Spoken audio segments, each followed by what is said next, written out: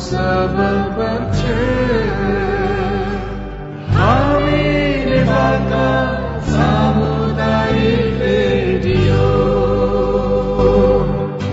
सामाजिक रूपान्तरणका लागि यो हो सामुदायिक सूचना नेटवर्क CIN। अहिले बेलुकीको 7:30 बजेको छ। सामुदायिक सूचना नेटवर्क CIN बाट अब प्रसारण हुँदैछ साझा खबर।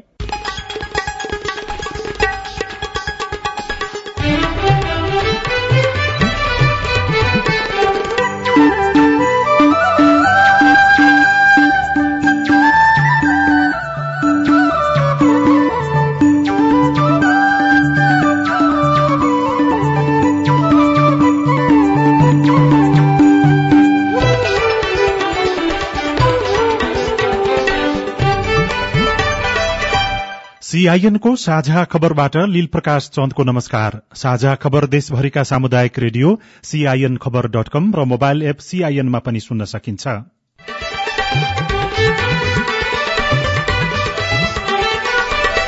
विश्वासको मत नपुगेपछि प्रधानमन्त्री ओली स्वतः पदमुक्त। प्रतिनिधि सभाको अधिवेशन अन्त्य गर्न मन्त्री परिषदको सिफारिश। 3 दिनभित्रमा नयाँ सरकार गठन भइसक्ने विज्ञहरूको विश्लेषण। अहिलेको जुन सरकार छ त्यो चाहिँ काम चलाउ सरकारको रूपमा तबसम्म रहन्छ जबसम्म अर्को सरकार निर्माण भइसक्दैन। त्यो भनेको 2-3 दिन लाग्न सक्छ। बितेको 24 घण्टामा 9,000 भन्दा धेरैमा कोरोना संक्रमण, 139 जनाको मृत्यु, झण्डै 4,000 व्यक्ति कोरोना मुक्त। एन्टिजेनको किट व्यवस्थापनका लागि समन्वय गर्न स्वास्थ्य मन्त्रालयको आग्रह। सकियो भन्नेहरूको हामीले बनाएको सिस्टमहरूमा इन्ट्री नहुँदाखेरि नहुन्जेलसम्म हामीलाई त्यहाँ छ भन्ने हुन्छ। अक्सिजनको व्यवस्थापन अब CCMC मार्फत हुने। चीनबाट स्वास्थ्य सामग्री लिन आज राति निगमको जहाज जाँदै। प्रहरीले संकलन गरेका 4500 भन्दा धेरै सिलिण्डर विभिन्न अस्पतालमा वितरण गर्ने र उद्योगहरूमा लगेर त्यसलाई रिफिल गरेर त्यसलाई पुनः स्वास्थ्य प्रयोजनमा पठाउने हिसाबले प्रहरीले अहिले अभियान थालेको छ। र नेपाल सुपर लीग फुटबलका प्लेअफका खेल भोलिबाट शुरू हुने। सबै टिमका आफ्नै रणनीति।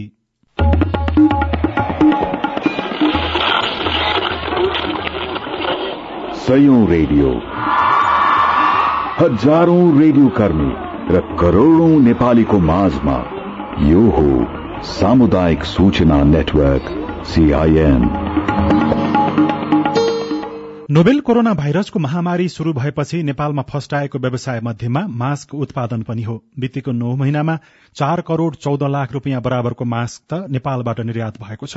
यद्यपि गत चैत मसान्तसम्ममा चीन र भारतबाट मात्रै 9 करोड़ भन्दा बढ़ी रकमको मास्क आयात भएको छ। नेपालमा मास्क उत्पादन उत्साहजनक रूपमा भए पनि 2वटा उद्योग मात्रै दर्ता छन्। साना ठूला उद्योगलाई सहयोग र नियमनका लागि पनि दर्ता आवश्यक छ। त्यसैले सरकारवाला निकायको यसतर्फ ध्यान जानुपर्छ। अब खबर शोभिता रिसालबाट।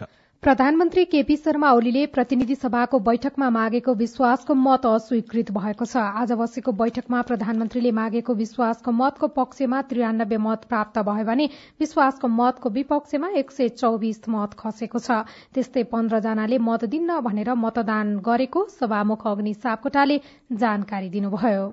सम्माननीय प्रधानमन्त्री श्री केपी शर्मा ओलीले नेपालको संविधानको धारा 100 को उपधारा 1 बमोजिम आफूमाथि प्रतिनिधि सभाको विश्वास छ भनी प्रतिनिधि सभाबाट विश्वासको मत प्राप्त गर्न राख्नु भएको प्रस्तावको पक्षमा 93 मत परेको र उक्त संख्या प्रतिनिधि सभामा तत्काल कायम रहेको सम्पूर्ण सदस्य संख्याको बहुमत नभएकोले सम्माननीय प्रधानमन्त्री श्री केपी शर्मा ओलीले प्रतिनिधि सभाबाट विश्वासको मत प्राप्त गर्न राख्नु भएको प्रस्ताव अस्वीकृत भएको घोषणा गर्दछु। आजको संसद बैठकमा 232 जना सांसद उपस्थित थिए। दिउँसो 1 बजेदेखि चलेको संसद बैठकमा प्रधानमन्त्री ओलीले राम्रोसँग सञ्चालन गर्ने भए आफूलाई विश्वासको मत दिन आग्रह गर्नुभएको थियो। प्रतिनिधि सभामा विश्वासको मत माग्दै उहाँले संसद राम्रोसँग सञ्चालन गर्ने भए आफूलाई विश्वासको मत दिन आग्रह गर्नुभएको थियो। उहाँले विश्वासको मत नदिए आफूले नयाँ सरकार गठनका लागि मार्ग प्रशस्त गर्ने पनि बताउनु भएको थियो। विश्वासको मत प्राप्त नगरेसँगै प्रधानमन्त्री ओली पदमुक्त हुनुभएको छ। विश्वासको मत लिने प्रस्ताव संसदबाट बहुमतले अस्वीकृत भएपछि प्रधानमन्त्री ओली स्वतः पदमुक्त हुनुभएको हो। तर सरकारले प्रतिनिधि सभा अधिवेशन अन्त्यका लागि राष्ट्रपतिलाई सिफारिश गरेको छ। आज अघि साँझ बसेको मन्त्री परिषद बैठकले अधिवेशन अन्त्यका लागि राष्ट्रपतिलाई सिफारिश गर्ने निर्णय गरेको हो। मन्त्री परिषद बैठकपछि प्रधानमन्त्री केपी शर्मा ओली राष्ट्रपतिको कार्यालय शीतल निवास पुग्नु भएको छ। प्रधानमन्त्री ओलीले विश्वासको मत लिनका लागि बोलाइएको प्रतिनिधि सभाको बैठकपछि सभामुख अग्नि सापकोटाले बैठक वैशाख 30 गते बोलाउनु भएको थियो। प्रतिनिधि सभा बैठक विघटन गरेको 3 महिना 22 दिनपछि आफैले विघटन गरेको प्रतिनिधि सभा बैठकमा उपस्थित भएर प्रधानमन्त्री ओलीले आज विश्वासको मत माग्नुभयो। विश्वासको मत माग्ने प्रधानमन्त्री र मत दिन नसक्ने बताएका प्रतिपक्षी दलका नेताहरूबीच संसदमा जुहारी चल्यो। दिउँसो 1 बजेबाट शुरू भएको प्रतिनिधि सभाको पहिलो बैठक सदनको अध्यक्षता गर्ने सदस्यहरू मनोनयन गरेर सकिएको थियो। त्यसको आधा घण्टापछि शुरू भएको दोस्रो बैठकमा प्रधानमन्त्रीले आफूले 3 वर्ष कार्यकालमा गरेका कामको फेहरिस्त सुनाउँदै आफूलाई विश्वासको मत दिन आग्रह गर्नुभयो। तमाम कुरामा सरकारले असाधारण महत्वका कामहरू गरेको छ, दूरगामी महत्वका काम गरेको छ, सकारात्मक काम गरेको छ, जसले नेपाललाई यी 3 वर्षमा एउटा बेग्लै अवधारणा, बेग्लै सोच, बेग्लै उचाइ, मान्छे बस्न लायकको देश, मान्छे बस्न लायकको समाज र हेर्दा लाज नहुने खालको समाज र चला मैदान भन्ने स्थितिबाट अन्त गरेको छ। यसर्थ मैले अपेक्षा र विश्वास गरेको छु सर्वसम्मतिले मान्यजीहरूले ममाथि विश्वास छ भन्ने मत जाहेर गर्नुहुनेछ। आफूलाई विश्वास नगर्नुपर्ने कुनै कारण नरहेको बताउँदै प्रधानमन्त्रीले आफ्नो कार्यकालमा सुशासन, शान्ति, सुव्यवस्था कायम भएको दावी गर्दा प्रतिपक्षी दलका नेताहरूले भने प्रधानमन्त्रीको भनाई खण्डन गरे। मुख्य गरी प्रतिनिधि सभा विघटन गरेको, बहुमत प्राप्त दल फुटाउन भूमिका खेलेको, आफू खुशी एकल निर्णय गरेको भन्दै नेताहरूले प्रधानमन्त्रीको आलोचना गरे। कांग्रेस सभापति शेरबहादुर देउवा देशका जनताको हितमा काम गर्न नसकेको, अधिनायकवादी सर्वसत्तावादी प्रदर्शन गरेको, सुशासनको प्रत्याभूति दिन नसकेको, संघीय लोकतान्त्रिक गणतन्त्रलाई गणतान्त्रिक व्यवस्थालाई नि आठ पुग्ने कार्य भएको हुँदा अहिले मुलुक जटिल अवस्थामा पुगेको छ। माननीय प्रधानमन्त्री राख्नु भएको विश्वासको मत प्रस्तावको विपक्षमा मतदान गर्ने जानकारी गराउन चाहन्छु। माओवादी केन्द्रका अध्यक्ष पुष्पकमल दाहाल प्रचण्डले पार्टी एक हुन नसकेको रोषदेखि प्रतिनिधि सभा विघटनसम्मको विषय उठाउँदै आफैले विघटन गरेको सदनबाट विश्वासको मत माग्ने नैतिकता छ भनेर प्रश्न गर्नुभयो। एकताको एउटा महान र असाधारण पहल कदमीमा संकट मुख्य रूपमा कसको कारणले आयो? प्रधानमन्त्रीजी, के तपाईँ छातीमा हात राखेर आत्मसमीक्षा गर्न तयार हुनुहुन्छ? आज यो सदनमा प्रधानमन्त्रीजीले विश्वासको मत माग्नु भएको छ। यो सदनमा मलाई लाग्छ उहाँ तपाईले विश्वासको मत माग्ने पनि नैतिक अधिकार छ र प्रधानमन्त्रीजी।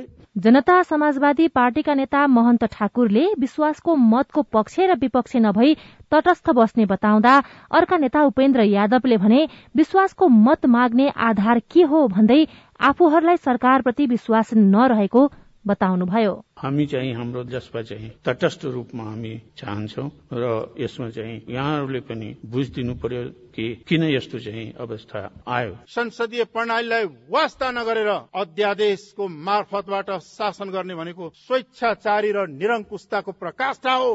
के त्यसको लागि मतदान गर्ने, पक्षमा मत दिने? नेताहरूले उठाएका विषय र आफूप्रति लागेको आरोप खण्डन गर्दै प्रधानमन्त्री ओलीले दोस्रो पटक सम्बोधन गर्नुभएको थियो। संवाद र सहमति, समझदारीका साथ देश अगाडि बढ्न आवश्यक छ।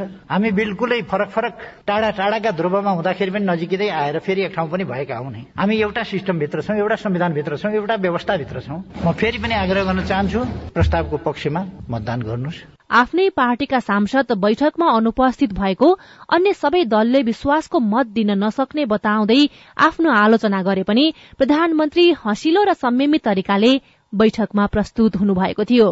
सुशीला श्रेष्ठ, सीआईएन काठमाडौँ। अब नयाँ सरकार गठनको लागि आजदेखि नै प्रक्रिया शुरू भएको छ। संविधानको धारा 76 बमोजिम नयाँ सरकार गठनको प्रक्रिया शुरू हुने र अब जसले बहुमत सदस्य सहित राष्ट्रपतिलाई विश्वासमा पार्न सक्छ उनै नयाँ प्रधानमन्त्री बन्ने संविधानविद डाक्टर बीपी अधिकारीले सीआईएनलाई बताउनुभयो। विश्वासको मत बारेमा जुन चाहिँ एउटा निर्क्युल निस्क्यो त्यसका बारेमा सभामुखले राष्ट्रपतिलाई अवगत गराउनुहुन्छ। त्यसपछि राष्ट्रपतिले नयाँ सरकार निर्माणको प्रक्रिया थाल्नुपर्ने हुन्छ। त्यो भनेको संविधानको धारा 76 बमोजिमका प्रक्रियाहरू। त त्यो प्रक्रियामा उहाँले सबै जुन प्रतिनिधि सभाका संसदीय दलका जुन नेताहरू हुनुहुन्छ ती सबैसँग विचार विमर्श गर्नुपर्ने हुन्छ। त्यसपछि त्यो एक्लै पनि गर्नु होला, साझा रूपमा पनि गर्नु होला अनि सबैभन्दा बलियो स्थिर सरकार जसले बनाउन सक्दछ, जसले त्यसका बारेमा राष्ट्रपतिलाई विश्वासमा लिन सक्दछ, उसलाई राष्ट्रपतिले प्रधानमन्त्रीका रूपमा नियुक्त गर्ने हो। संविधान अनुसार चाहिँ अब यदि प्रधानमन्त्री ज्यूले नै अरू दललाई विश्वासमा लिएर अगाडि जान सक्नुभयो भने उहाँ फेरि पनि प्रधानमन्त्री हुने सम्भावना रहिरह्यो। जुनसुकै प्रतिनिधि सभाको जुनसुकै पार्टीको नेताले पनि दाबी गर्न सक्दछ। अब निश्चित रूपमा प्रधानमन्त्री पनि एमालेको नेताका रूपमा चाहिँ उहाँले त्यो दाबी गर्न सक्नुहुन्छ। प्रधानमन्त्री केपी शर्मा ओलीले विश्वासको मत लिन असफल भए लगत्तै नयाँ प्रधानमन्त्रीको नियुक्ति प्रक्रिया प्रारम्भ गर्न 3 दलले राष्ट्रपतिलाई आह्वान गरेका छन्। 3 दलले संविधानको धारा 76 को 2 अनुसार नयाँ सरकार गठन प्रक्रिया अगाडि बढ़ाउन राष्ट्रपति समक्ष आग्रह गरेका हुन्। विश्वासको मतको प्रस्ताव अस्वीकृत भएको अवस्थामा कांग्रेस, माओवादी केन्द्र र जसपाका अध्यक्षले संयुक्त विज्ञप्ति जारी गरी राष्ट्रपतिलाई यस्तो प्रक्रिया थाल्न सुझाव दिएका हुन्। कांग्रेस सभापति शेरबहादुर देउवा, माओवादी केन्द्रका अध्यक्ष प्रचण्ड र जसपा अध्यक्ष उपेन्द्र यादवद्वारा हस्ताक्षरित संयुक्त विज्ञप्तिमा नयाँ सरकार गठनको प्रक्रिया अगाडि बढ़ाउन आग्रह गरिएको छ। आजको संसद बैठकपछि पत्रकारहरूसँग कुरा गर्दै माओवादी केन्द्रका अध्यक्ष पुष्पकमल दाहाल प्रचण्ड बहुमतद्वारा त्यो प्रस्ताव अस्वीकृत भयो। यो सँगै अब प्रधानमन्त्री केपी ओली पदमुक्त हुनुभयो, अरू कुनै प्रक्रियामा जानु परेन र हामीले भर्खरै अहिले 3 दलको तर्फबाट शेरबहादुर देउवा, मैले र उपेन्द्र यादवले हस्ताक्षर गरेर एउटा संयुक्त वक्तव्य राष्ट्रपतिलाई तुरुन्तै 76 को 2 अनुसारको सरकार गठनको निम्ति आह्वान गरेका छन्। 76(2) अनुसार 2 वा 2 भन्दा बढी दलको सरकार गठनको निम्ति राष्ट्रपतिले आह्वान गर्नुपर्छ। हामी बहुमत पुर्याएर सरकारमा जान्छौँ। साझा खबरमा अब खेल खबर। नेपाल सुपर लीग फुटबलमा भोलिदेखि प्ले अफका खेलहरू हुने भएका छन्। नेपाल सुपर लीगको प्ले अफमा पुगेका 4वटै टीमका कप्तान तथा प्रशिक्षकले आफ्नो टीमको प्रदर्शन राम्रो हुने दावी गरेका छन्। प्ले अफका लागि तयारीको समय नभए पनि मैदानमा जितका लागि उत्रने उनीहरूले बताएका हुन्। Lalitpur city FC, Butwal Lumbini city FC, Kathmandu Rayzrs Dhangadhi र धनगढ़ी एफसी प्ले अफमा पुगेका छन्। सुपर लीगमा भोलि पहिलो प्ले अफमा काठमाडौँ रेजर्स र धनगढ़ी एफसी बीच प्रतिस्पर्धा हुनेछ। यो खेलको विजेताले सोझै फाइनलमा स्थान बनाउनेछन् भने हार्ने टीमले इलिमिनेटर खेल्नेछ।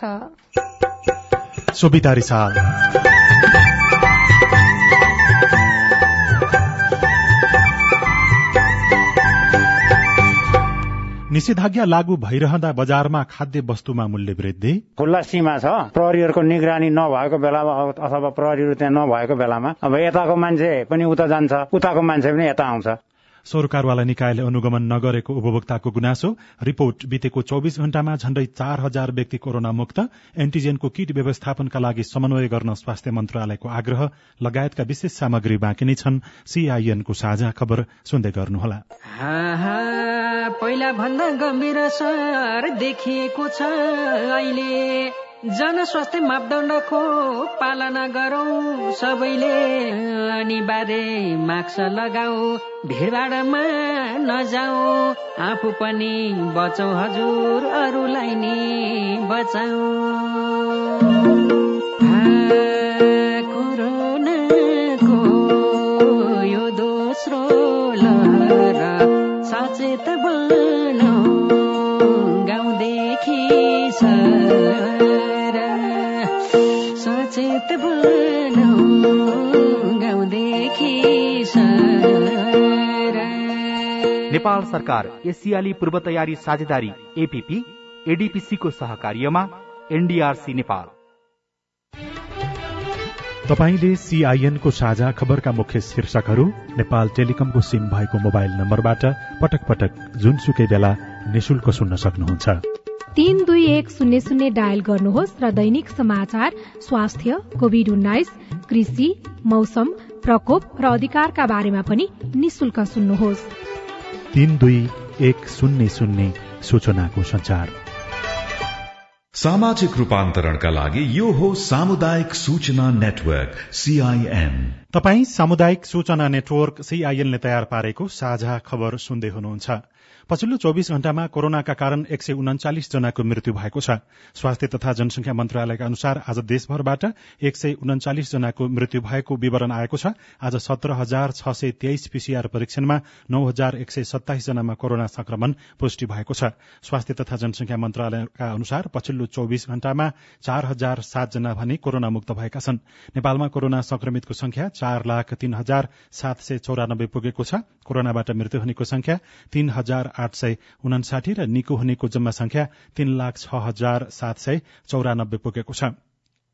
स्वास्थ्य मन्त्रालयले परीक्षणको दर बढ़ाउने जनाएको छ, तर परीक्षणको लागि जिल्लामा एन्टिजेन किटको अभाव कायमै रहेको छ। प्रदेश र स्थानीय स्तरमा परीक्षण किट्सको अभावमा भएको भनिए पनि किटको अभाव नभएको मन्त्रालयले दावी गरेको छ। मन्त्रालयका सहायक प्रवक्ता डाक्टर समीर कुमार अधिकारीले सीआईएनसँग कुराकानी गर्दै भन्नुभयो, हामीले हरेक स्थानीय तहहरूमा सहज रूपमा आपूर्ति हुन सक्ने गरी व्यवस्था गर्नुपर्ने पाटो छ। अलि अगाडि लिएर जाने गरी सम्बन्धितहरूसँग समन्वय गरेर यसको व्यवस्थापन गर्ने काममा चाहिँ हामी लागिरहेका छौँ। धेरै स्थानीय तहहरूमा परीक्षण पनि यसबाट भइरहेको, नाकाहरूबाट पनि परीक्षण भइरहेको अवस्था छ। देशभरमा गरेर हामीसँग जगेडा कति छ र अझै आवश्यक कति पर्छ भन्ने के छ मन्त्रालयको? उपलब्ध भएको जति पनि किटहरू हुन्छ, हामीले केही धेरै जसो किट त अनुदानमै आएको अवस्था छ।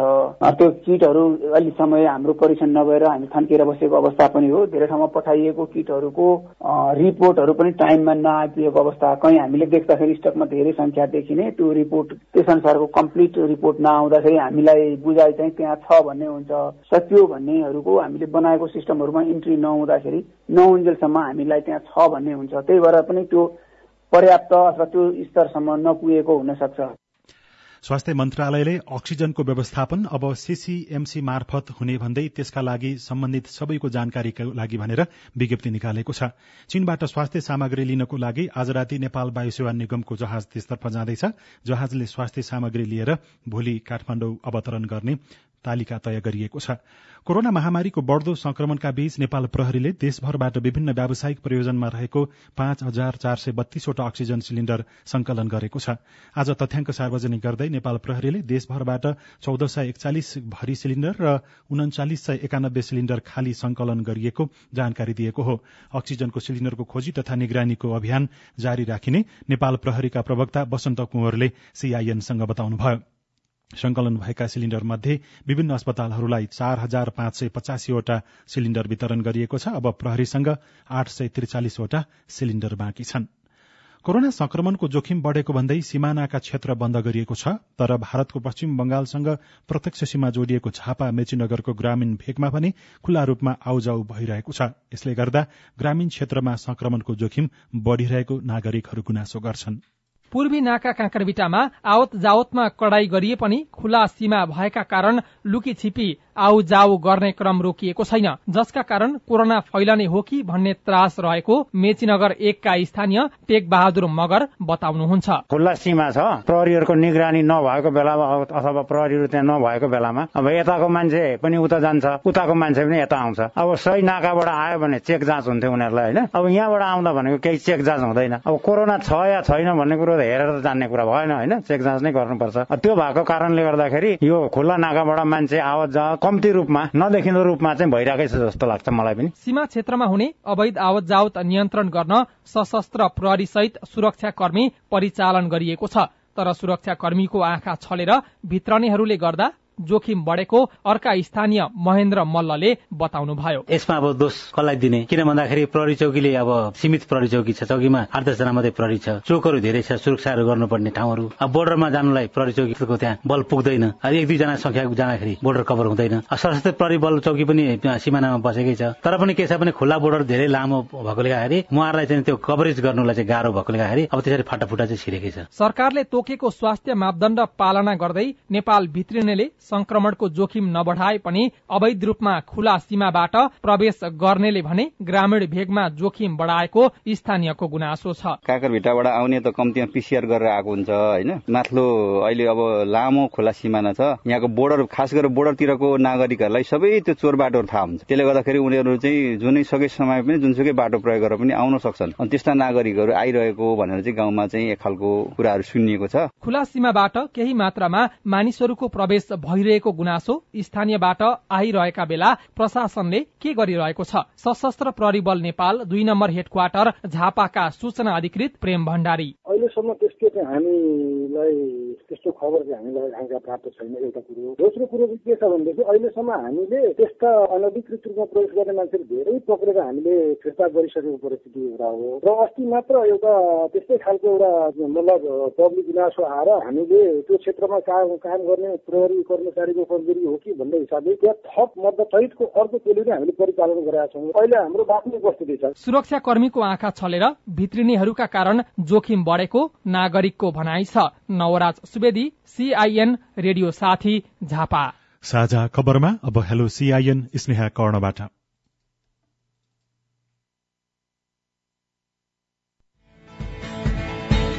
नमस्कार, म कानपुर जिल्ला शिवगालीका 8 देखि मनोज विष्ट बोल्दैछु। बागमती प्रदेश लोकसेवा 2077 फागुन 9 गते लिएको प्रयासको रिजल्ट कहिलेसम्म आउँछ?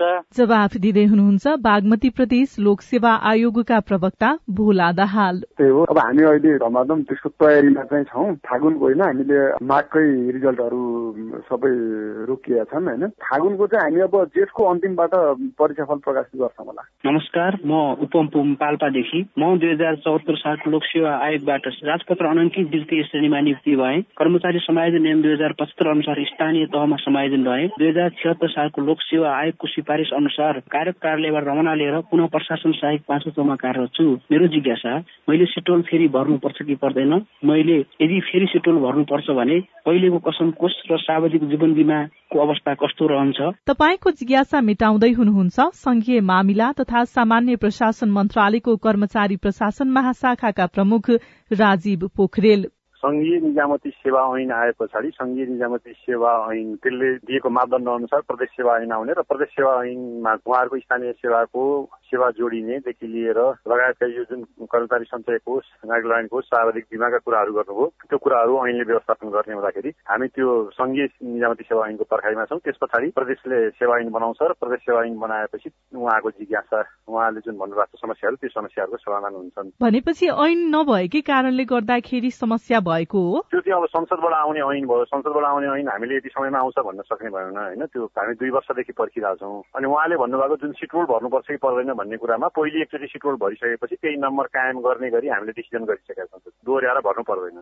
लोकसेवा आयोग भर्दा उमेर हद लाग्छ वा लाग्दैन भन्ने तपाईको अर्को प्रश्नको जवाफ दिँदै हुनुहुन्छ लोकसेवा आयोगका प्रवक्ता तोय नारायण सुवेदी। जुन तहमा गए पनि त्यो तहमा गएर अर्को पदमा पदोन्नति नहुँदासम्म अथवा स्थानीय तह अथवा प्रदेशको अरू कुनै पदमा नियुक्ति नपाउँदासम्म उनीहरूको हकमा चाहिँ निजामती सेवा ऐन आकर्षित हुने र त्यो अनुसार सेवा सुविधा बढुवाहरू चाहिँ सो अनुसार हुने भनेको थियो। त्यो चाहिँ वास्तवमा स्थानीय तहकै लागि खुलाइएको पदको परीक्षा थियो। त्यसबाट तपाईँ चाहिँ स्थानीय तहकै कर्मचारी हुनुहुन्छ भने चाहिँ तपाईँलाई अहिले स्थानीय तहको कानून बनेर जुन उमेरको हदका व्यवस्थाहरू हुन्छन् त्यो अनुसार चाहिँ तपाईँले त्यहाँ परीक्षा दिन पाउने हुन्छ। तर तपाईँ अब 35 वर्ष उमेर नागेपछि संघीय सेवाको पदमा चाहिँ अहिलेको कानूनले अहिलेको व्यवस्था अनुसार चाहिँ यतापट्टि चाहिँ तपाईँको हद लाग्ने हुन्छ। तपाईँ जुनसुकै बेला हाम्रो टेलिफोन नम्बर 0152606466 मा फोन गरेर दिएको निर्देशन अनुसार आफ्नो विचार, गुनासो, प्रश्न तथा प्रतिक्रिया रेकर्ड गर्न सक्नुहुनेछ। तपाई सामुदायिक सूचना नेटवर्क CIN ले काठमाडौँमा तयार पारेको साझा खबर सुन्दै हुन्छ। सहुलियत ऋणले व्यवसाय सञ्चालन निषेधाज्ञाले दियो चिन्ता। तनाव बढ्दै जाँदो रहेछ क्या। घरपेटीलाई चाहिँ ठाउँको रेन्ट महिनै पछि एड हुँदै गएपछि अनि बैंकको चाहिँ पैसाहरू चाहिँ त्यो एमाउन्ट थप्दै गएपछि अब मरेर भएन, अब लिएर तिर्ने ठाउँ छैन। ब्याज मिनाहा गर्न व्यवसायीहरूको माग रिपोर्ट। दैनिक उपभोग्य सामग्रीको भाव मनोमानी बढाइएपछि उपभोक्ता चिन्तित, लगायतका सामग्री बाँकी नै छन्। CIN को साझा खबर सुन्दै गर्नुहोला।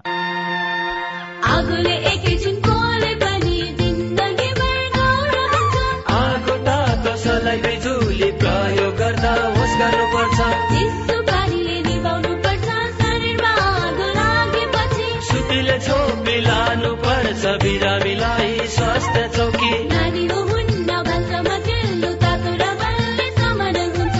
होस् गरी चलाऊ स्टोभ र ग्यास, भुइँमा पकाए दुर्घटना बढ्छ। अग्निजन्य दुर्घटना भएमा 01 55 55 689 मा सम्पर्क गर्नुहोस्। BBS नेपाल ललितपुर।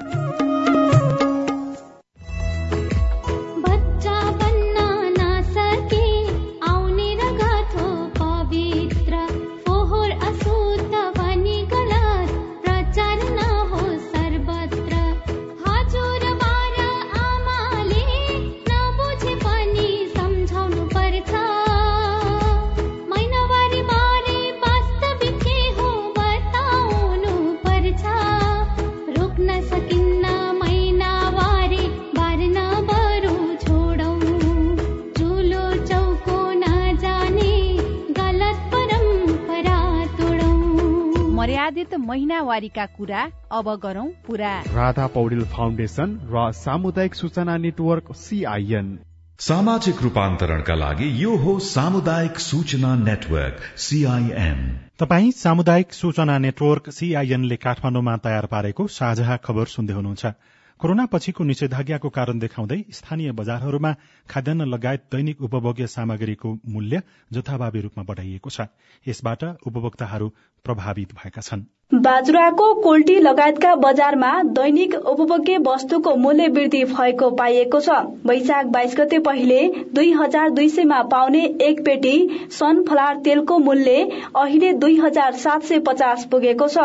2700 रुपैयाँमा पाइने धारा तेललाई अहिले 3150 रुपैयाँ लिन थालिएको छ। बाजुरामा चामल भन्दा तेलको मूल्य बढ़ी भएको उपभोक्ताको गुनासो छ। एकजना उपभोक्ता सिद्ध आउजी 120 को आउँथ्यो भने 140 को भयो। चामल 2400 को 3000 पढ्यो। व्यापारीले भने निषेधाज्ञाका कारण नयाँ सामान ल्याउन नसकिएको र पुरानै सामान बेच्नु पर्दा केही मूल्य बढाउनु परेको दावी गरेका छन्। विशेष गरी तेल, चामल, गेडागुडी लगायतको मूल्य बढ़ेको छ। त्यसमा पनि तेलको मूल्य किन्नै नसकिने गरी बढाइएको उपभोक्ता बताउँछन्।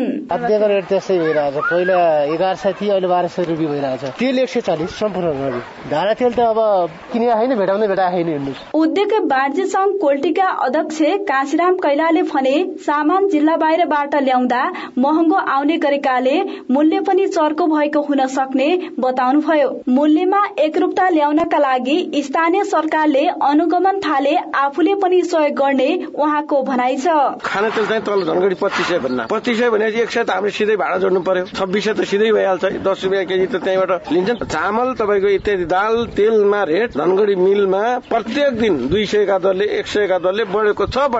स्थानीय सरकारले पहल गरोस्, हामी सहयोग गर्छौं। प्रमुख जिल्ला अधिकारी गोपाल कुमार अधिकारीले भने स्थानीय सरकारले बजार अनुगमन गरी लकडाउनको समयमा जनतामाथि महँगीको मार, कृत्रिम अभाव र महँगी गर्ने व्यापारीलाई तत्काल कारबाहीको दायरामा ल्याई दण्ड सजाय गर्ने बताउँदै आउनु भएको छ। तपाईहरुले यस्तो संवेदनशील घडीमा तपाईहरुले आफ्नो दायित्व समाजप्रतिको दायित्व निर्वाह गर्नुस्। सकिन्छ 2 पैसा सस्तोमा दिनुस्, तर यो अहिले कुनै मूल्य वृद्धि गर्नुपर्ने समय नै होइन, कुनै कारणै छैन।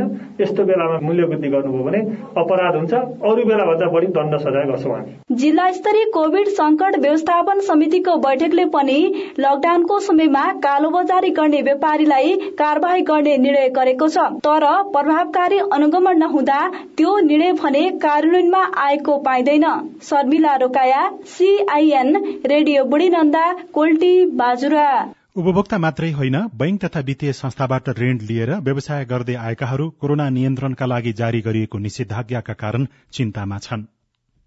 काठमाडौँ पुरानो बानेश्वरका रामबहादुर तामाङले 25 लाख रुपियाँ लगानी गरी 5 वर्षदेखि रेस्टुरेन्ट सञ्चालन गर्दै आउनु भएको थियो। कोरोनाको महामारी शुरू हुनुभन्दा अघि मासिक 80,000 देखि 1 लाखसम्म कमाई हुन्थ्यो, तर अहिले व्यवसाय ठप्प छ। त्यो एमाउन्टहरू बढ्दै गएपछि तनाव बढ्दै जाँदो रहेछ के। घरपेटीलाई चाहिँ ठाउँको रेन्ट महिनै पछि एड हुँदै गएपछि अनि बैंकको चाहिँ किस्ताहरू चाहिँ त्यो एमाउन्ट थप्दै गएपछि अब मर्यो त भएन। अब लिएर तिर्ने ठाउँ छैन, कमाई नभएपछि त अब कहाँबाट तिर्ने। सबले ऋण लिएर चाहिँ व्यवसाय बन्दै भए पनि तपाईँको अरूतिर कुदेर, जस्तै अब कहिले भेजिटेबल बेचिरहेछ, कहिले के गरेछ, यताउति गरेर अहिले अलिअलि कन्स्ट्रक्सन लाइनमा चाहिँ लेबरको काम गर्न पो गइरहेको छु म त। नवलपरासी बर्दघाट नगरपालिका 6 का रविन्द्र नेपालले पनि बैंकबाट 20 लाख रुपियाँ सहुलियत ऋण लिएर 2 वर्षसम्म मासु पसल चलाउँदा बैंकको सावा ब्याज तिर्न पुगिरहेको थियो। कोरोनाको दोस्रो लहरको संक्रमण दर घटाउन गरिएको निषेधाज्ञाका कारण व्यापार छैन। बैंकको ब्याज मिनाहा हुनुपर्ने उहाँको माग छ। काम नभएपछि अप्ठ्यारो त हुने नै भयो होइन। अहिले अब व्यापार भन्ने कुरो छैन। आफैलाई डर छ, त्रास छ, बाहिर निक्लिन पनि हिँड्न पनि। चलिरहँदा त त्यसै अप्ठ्यारो हुन्छ। ऋण भनेको त्यसै ऋण भइहाल्यो होइन। ब्याज मिलाउनु पनि अप्ठ्यारो हुँदो रहेछ। यो बन्द गरेको ब्याज चाहिँ मिना गर्दै हुन्थ्यो भन्ने। निषेधाज्ञाका कारण व्यापार नभएपछि बैंकबाट ऋण लिएर रोजीरोटीको सपना देखेका सबै चिन्तामा छन्। सबैजसो व्यापार व्यवसाय ठप्प रहेकाले व्यवसायीले ब्याज मिनाहाको माग फेरि उठाउन थालेका छन्। तर सरकारले अहिलेसम्म ब्याज मिनाहाको कुनै पनि योजना बनाएको छैन भन्नुहुन्छ नेपाल राष्ट्र बैंकका सूचना अधिकारी नारायण प्रसाद पोखरेल। अहिले तत्काल केही गरेका छैन होइन। अब असारमा मौद्रिक नीति आउने बेला केही हुन सक्छ सम्भावना होइन। त्योभन्दा अगाडि पनि अलिकति क्रोनिक हुन थाल्यो भने कुनै सर्कुलर मार्फत केही आउन सक्छ, तर अहिले चाहिँ राष्ट्र बैंकले ठीक गरिसकेका छैन। राष्ट्र बैंकको तथ्याङ्क अनुसार गएको फागुन मसान्तसम्म 77,186 जनाले सहुलियत ऋण लिएका छन्। त्यसमध्ये सबैभन्दा धेरै ऋण लिने 36,763 महिला छन्। साना तथा ठूला व्यवसायीहरूले सामान्य अवस्थामा मूल्य अभिवृद्धि कर लगायत अन्य अतिरिक्त रकम सरकारलाई बुझाइ नै रहेका हुन्छन्। निषेधाज्ञाको बेला ऋणको ब्याज छुटको माग उनीहरूको भए पनि बैंकहरूले ब्याज बुझाउन ताकेता गर्दै आएका छन्। सीता शर्मा, सीआईएन, काठमाडौँ। विश्वासको मत नपुगेपछि प्रधानमन्त्री ओली स्वतः पदमुक्त हुनुभएको छ। प्रतिनिधि सभाको अधिवेशन अन्त्य गर्न मन्त्री परिषदले सिफारिश गरेको छ। 3 दिनभित्रमा नयाँ सरकार गठन भइसक्ने विज्ञहरूले विश्लेषण गरेका छन्। बितेको 24 घण्टामा 9,000 भन्दा धेरैको कोरोना संक्रमण देखिएको छ। 139 जनाको भने मृत्यु भयो। झण्डै 4,000 व्यक्ति कोरोना मुक्त भएका छन्। एन्टिजेनको किट व्यवस्थापनका लागि समन्वय गर्न स्वास्थ्य मन्त्रालयले स्थानीय तहहरूसँग आग्रह गरेको छ। हवस् त आजलाई साझा खबरको समय सकियो। प्राविधिक साथी सुभाष पन्तलाई धन्यवाद। भोलि वैशाख 28 गते बिहान 6 बजेको साझा खबरमा फेरि भेटौँला। अहिलेलाई म लील प्रकाश चन्द पनि बिदा हुन्छु। नमस्कार, शुभरात्रि।